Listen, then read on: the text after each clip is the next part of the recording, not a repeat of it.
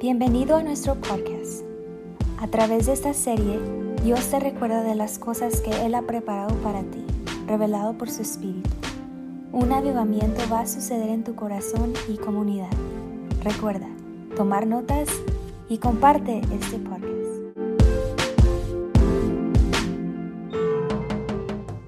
La verdad, yo creo que el Día de los Padres es algo súper especial y tenemos que honrarlo, pero la palabra del Señor nos enseña algo que yo quiero que tú te lleves en tu corazón. Mira, yo no sé si tú sepas eso, pero en nuestra sociedad el 43% de las casas viven sin papá.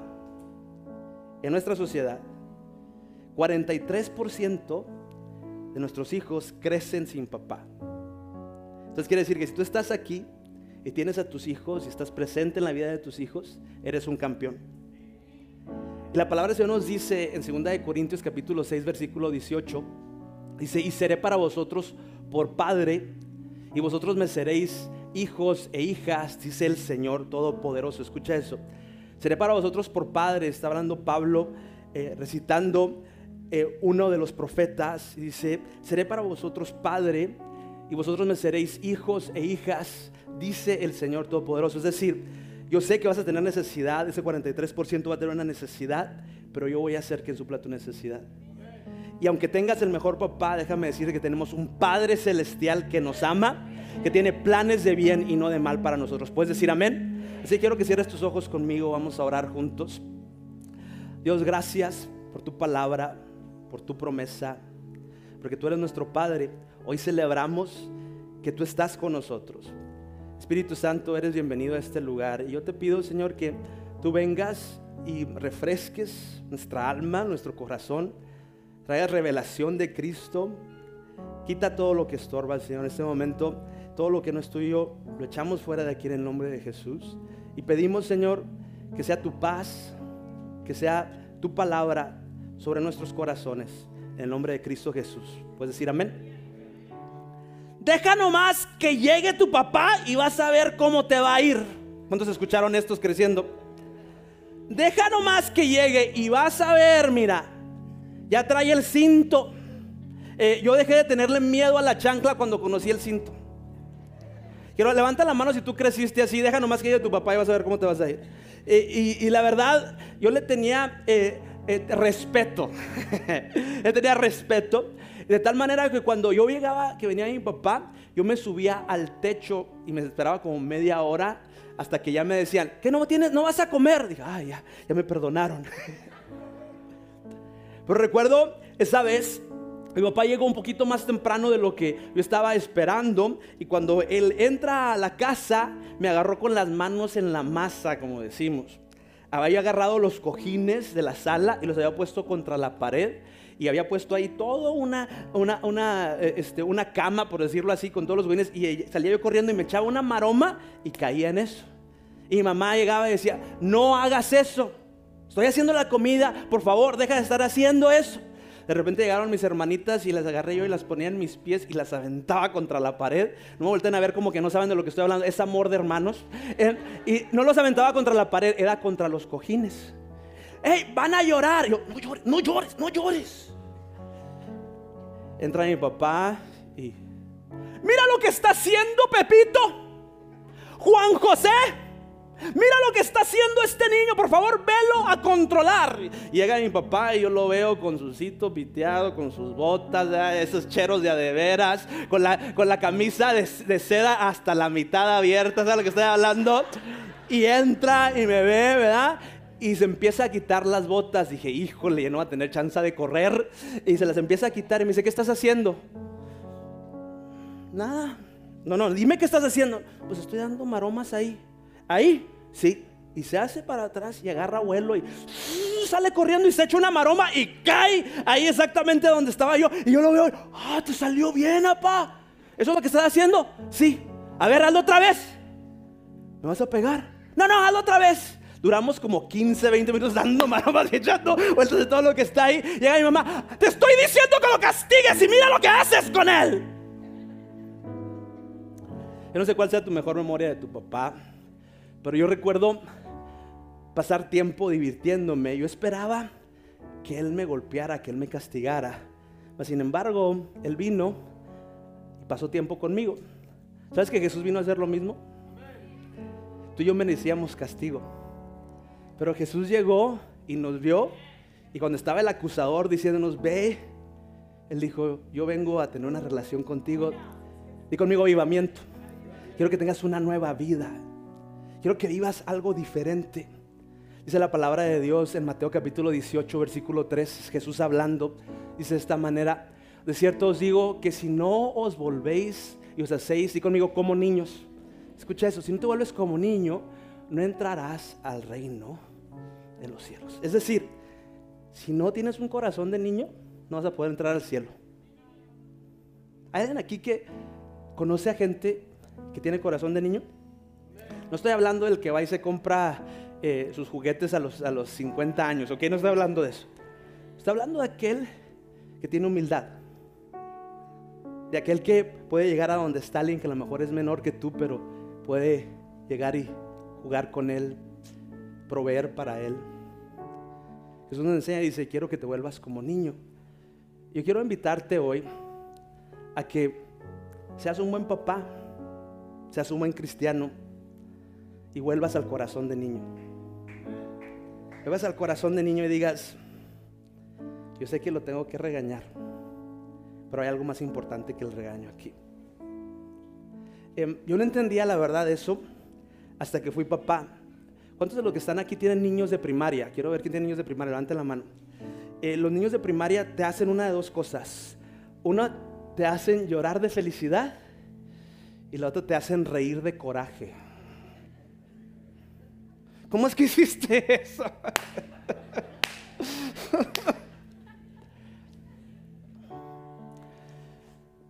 Mi hijo Santiago, él piensa que toda la casa es una cancha de básquetbol.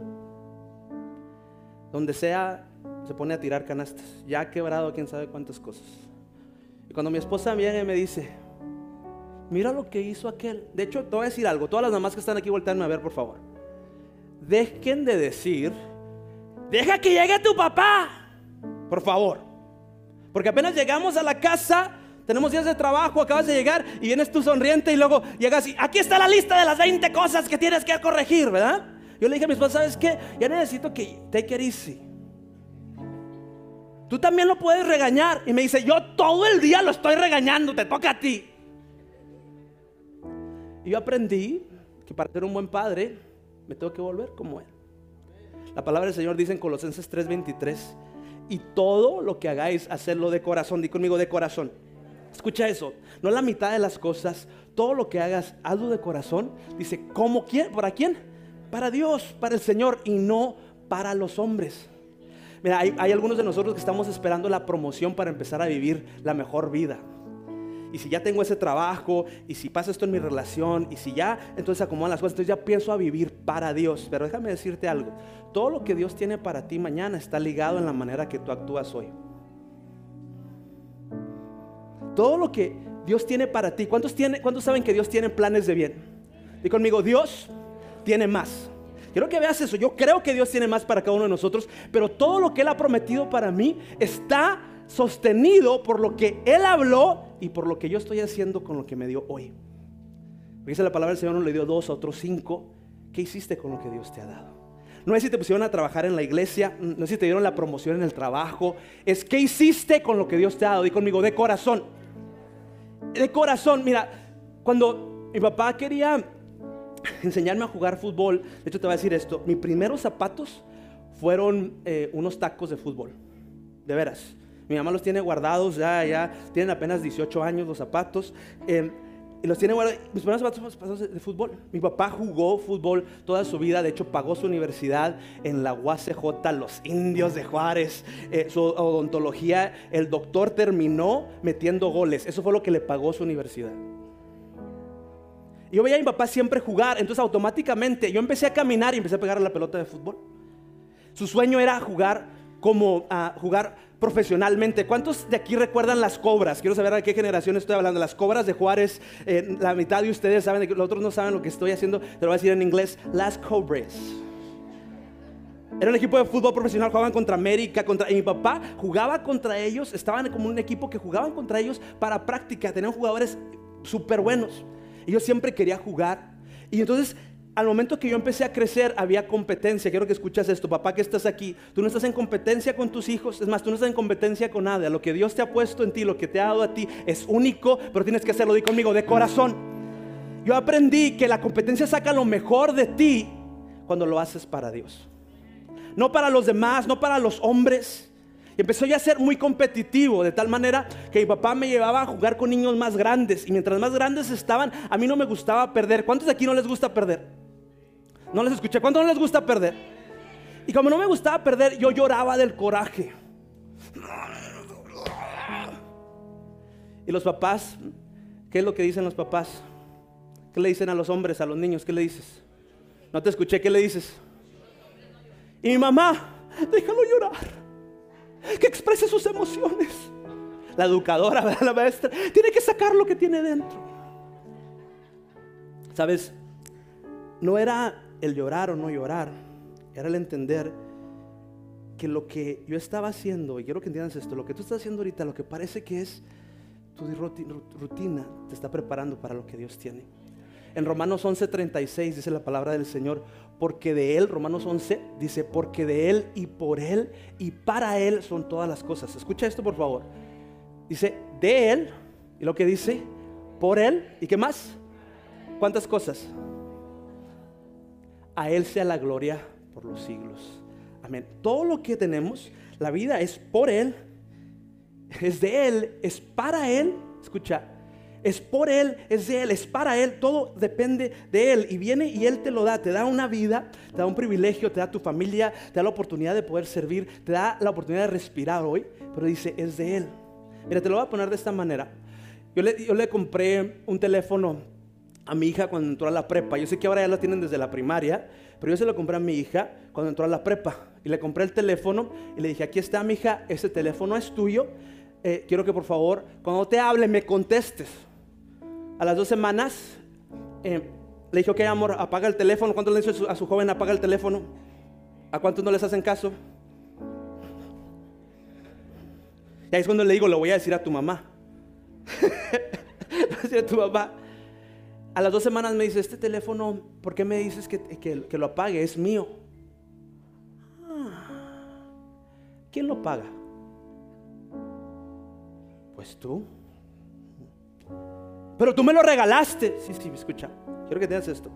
La vida que tú y yo tenemos, ¿quién nos la dio? Jesús vino y pagó el precio por nuestros pecados. Por su gracia somos salvos. No es por lo bueno que tú seas, por lo bueno que yo sea. ¿Quién pagó? Dice, es de Él, es por Él. Sin su Espíritu Santo nosotros no podemos caminar en victoria. Dice la palabra del Señor que es que para Él. Di conmigo, para Él. ¿Sabes? Esa nueva vida que Dios quiere darte empieza cuando haces todo de corazón, cuando estás dispuesto a volverte niño y lo haces para Él. Yo le digo esto a mi hijo, todo lo que hacemos, lo hacemos para Dios. Todo lo que hacemos, alguien puede decir conmigo, todo lo que hacemos, lo hacemos para Dios. Pero también quiero que entiendas esto, lo hacemos por medio de Dios. Tú y yo no sabemos cómo perdonar hasta que no recibamos el perdón de Jesús. Tú y yo no sabemos amar, aunque te digas, yo sí sé amar, hasta que no aprendes a amar en sacrificio como lo hizo Jesús. El amor todo lo puede, el amor nunca deja de ser. Esa es la palabra de Dios en Juan capítulo 17, versículo 21 al 23. Mira lo que Jesús nos enseña. Para que todos sean uno, como tú, oh Padre, en mí y yo en ti, que también ellos sean uno en nosotros. Está Jesús orando y dice, Señor, yo te pido que ellos sean uno, para que el mundo crea que tú me enviaste. La gloria que me diste, yo les he dado, para que sean, di conmigo, uno. Así como nosotros somos uno, yo en ellos, tú en mí, para que sean perfectos en unidad, para que el mundo conozca que tú me enviaste y que los has amado a ellos como también a mí me has amado. Deja nomás que llegue tu papá y vas a ver cómo te va a ir. ¿Cuántas mamás están aquí y cuando sus niños juegan algún deporte le gritan al entrenador?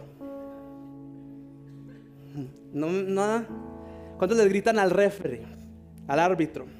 Bueno, Un día me tocó tirar un penal. Mi papá era mi entrenador y estaba yo a punto de tirar el penal y mi mamá empieza a gritar desde atrás: ¡que lo tire alguien más, Pepe! ¡Está muy chiquito! Escucha, yo lo estoy viendo, mi mamá está volteándome a ver así y, no le hables así a Pepito. Porque yo no sé cuántos papás de aquí son entrenadores, gracias por el pase, pero como que les exigimos más a nuestros papás, a nuestros hijos, ¿no es así?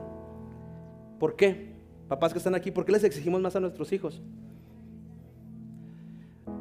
Cuando Dios te está exigiendo más, hermano, cuando Dios te pasa por un lugar, no retrocedas. Tira el penal. Mido como 4 pies, como 50 libras. Tengo un portero. Yo no sé por qué si me ponían al portero los gorditos. Veo la portería súper chiquita. Veo al portero y digo, no, el portero está así. Y yo, el portero. Y yo, ay, me volteé y mi mamá está, ay, Pepito, la sangre de Cristo tiene poder, la sangre de Cristo. Volteé a ver a mi papá y mi papá me hace. Y yo,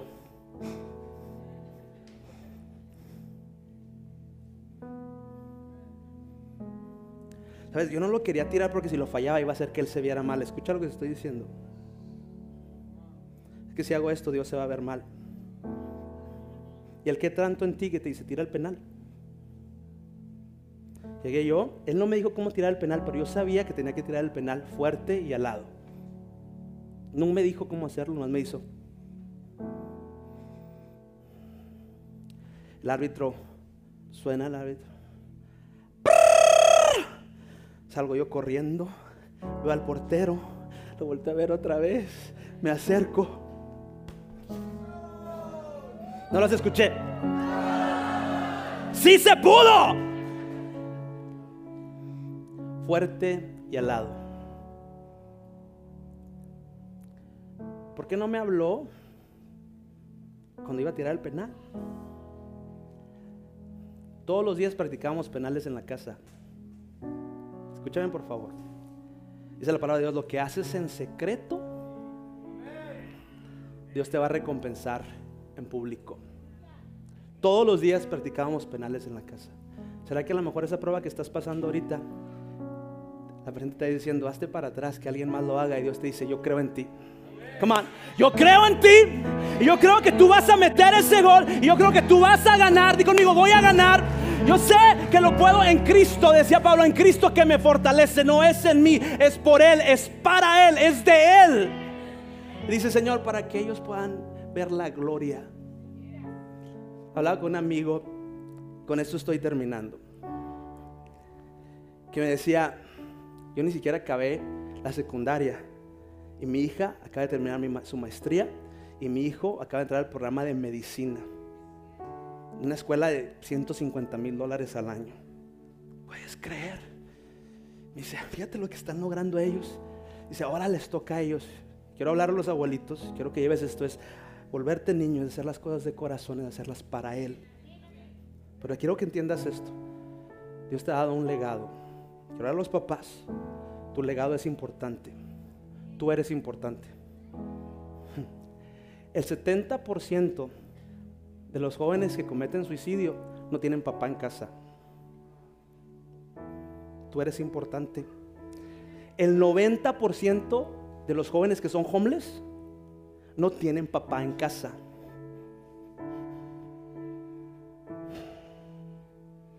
Déjame te doy algo positivo. El 75% de los jóvenes que tienen a su papá en casa terminan la high school. No se salen de la escuela. Porque la mamá dice, le voy a decir a tu papá. Y le digo, me dice, ¿sabes qué? Ahora les toca a ellos. Y le digo, espérate. Ellos van a poder estar más alto que tú porque nuestro techo es su suelo. A donde tú llegas, ellos empiezan ahí. Mi hijo no tuvo que aprender inglés como yo. Él nació aprendiendo inglés. Mi techo es su suelo, pero escucha esto. Podrán llegar muy alto, pero no podrán llegar más lejos hasta que tú conquistes más. se podrán ver más y dirán, mira, él tiene más educación, mira, pero tú eres el que conquista el territorio para que ellos puedan llegar. No sé si tú me puedes entender. Le digo, todavía no terminas, abuelito que estás aquí, papá que estás aquí, tu tiempo todavía no termina. Si Dios te tiene aquí, ellos podrán llegar más alto, pero tú tienes que llegar más lejos, porque ellos tienen algo más grande, una promesa que viene del cielo. Escucha, por favor, vuélvete como niño, vuelve a la aventura, vuelve a soñar. Hazlo de corazón y hazlo para Él, y verás los frutos que vienen para la siguiente generación. Quiero que te pongas de pie conmigo.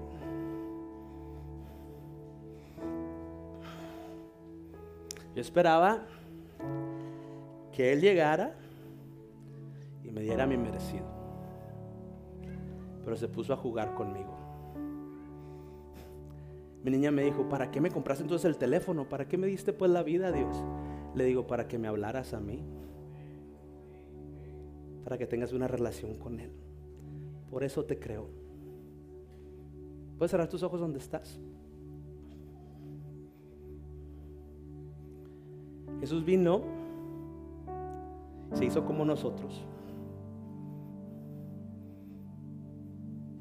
para tener una relación con nosotros, y nos invita a tener una nueva vida, un avivamiento, un despertar. Y donde tú estás con tus ojos cerrados, si tú hoy estás aquí y dices, yo no sé, pastor, si eso es para mí. La palabra de Dios dice en 2 Corintios 6, yo seré para vosotros padre y ustedes serán mis hijos. Es decir, yo vine por ti. Hoy tú que estás aquí, estás con tus ojos cerrados y dices, pastor, yo sé que necesito a Dios en mi vida. Con tus ojos cerrados, iglesia, yo quiero que me ayuden a repetir esta oración. Quiero que lo hagamos juntos. Di conmigo, Dios, hoy te necesito. Perdóname. Jesús, ven, guía mis decisiones. Ayúdame a vivir para ti. ¿Puedes decir amén? Gracias por sintonizar. Recuerda que has sido llamado a ser la sal y luz del mundo. Así que si el mensaje de hoy fue de bendición, te pedimos lo compartas con tu familia y amigos.